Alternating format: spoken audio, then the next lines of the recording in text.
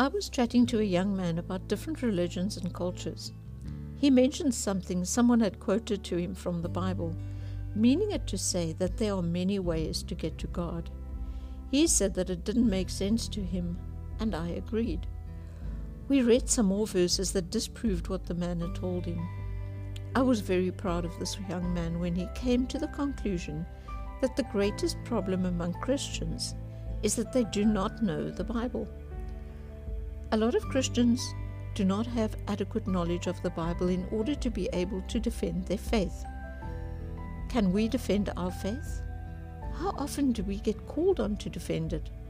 Or do we just shy away from controversial and confrontational conversations about religion? Psalm 1 verse 2, "But his delight is in the law of the Lord, and in his law he meditates day and night." How often do we do this? Life is so busy and demanding that it often seems like an unattainable goal. Joshua 1 verse 8, "This book of the law shall not depart from your mouth, but you shall meditate in it day and night, that you may observe to do according to all that is written in it. For then you will make your way prosperous, and then you will have good success." The law of Moses doesn't apply to us today because we have been redeemed by the blood of Jesus and not by the law. And although we aren't called to practice all the things demanded by the law, we are still expected to know the Bible.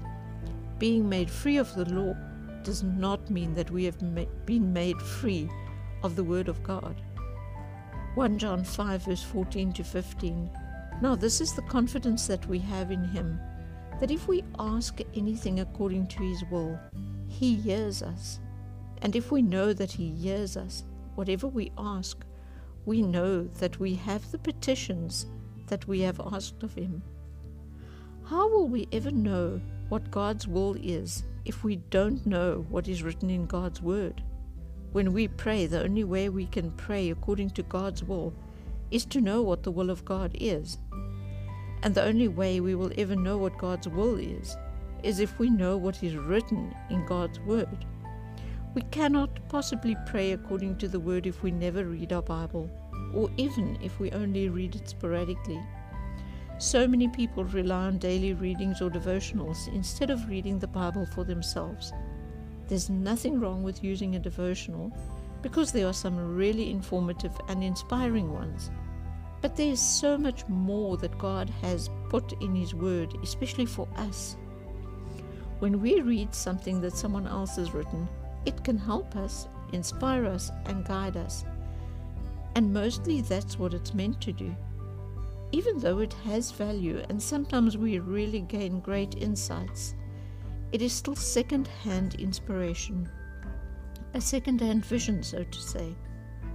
I think each one of us should aspire to hear from God ourselves. It should be a priority for us to gain insights for ourselves from the Word. We do not live in the Old Testament times where God only spoke to certain people. We have the Holy Spirit who communicates God's words to us, if we care to listen. I remember clearly the first time that I realized God was actually speaking to me. It was beyond awesome. I was so excited. What we have to remember is that we can't just know a few choice verses and think that we know the Word. We have to read it actively. It is so easy for people to take verses and use them out of context. And if we don't know the Word, then we cannot refute them if they do this. We need to be confident enough in our knowledge of the Bible to be able to know how to defend our faith. I remember reading my Bible very intermittently for a number of years, until one day I decided to start reading it seriously. I read daily for about a month and then stopped for a couple of weeks. I realized that I'd stopped and I started again. Something happened, and suddenly the Bible just opened up to me and I couldn't help myself. I would sneak away during the day to read my Bible. It felt like I could feel the love of God emanating from the pages.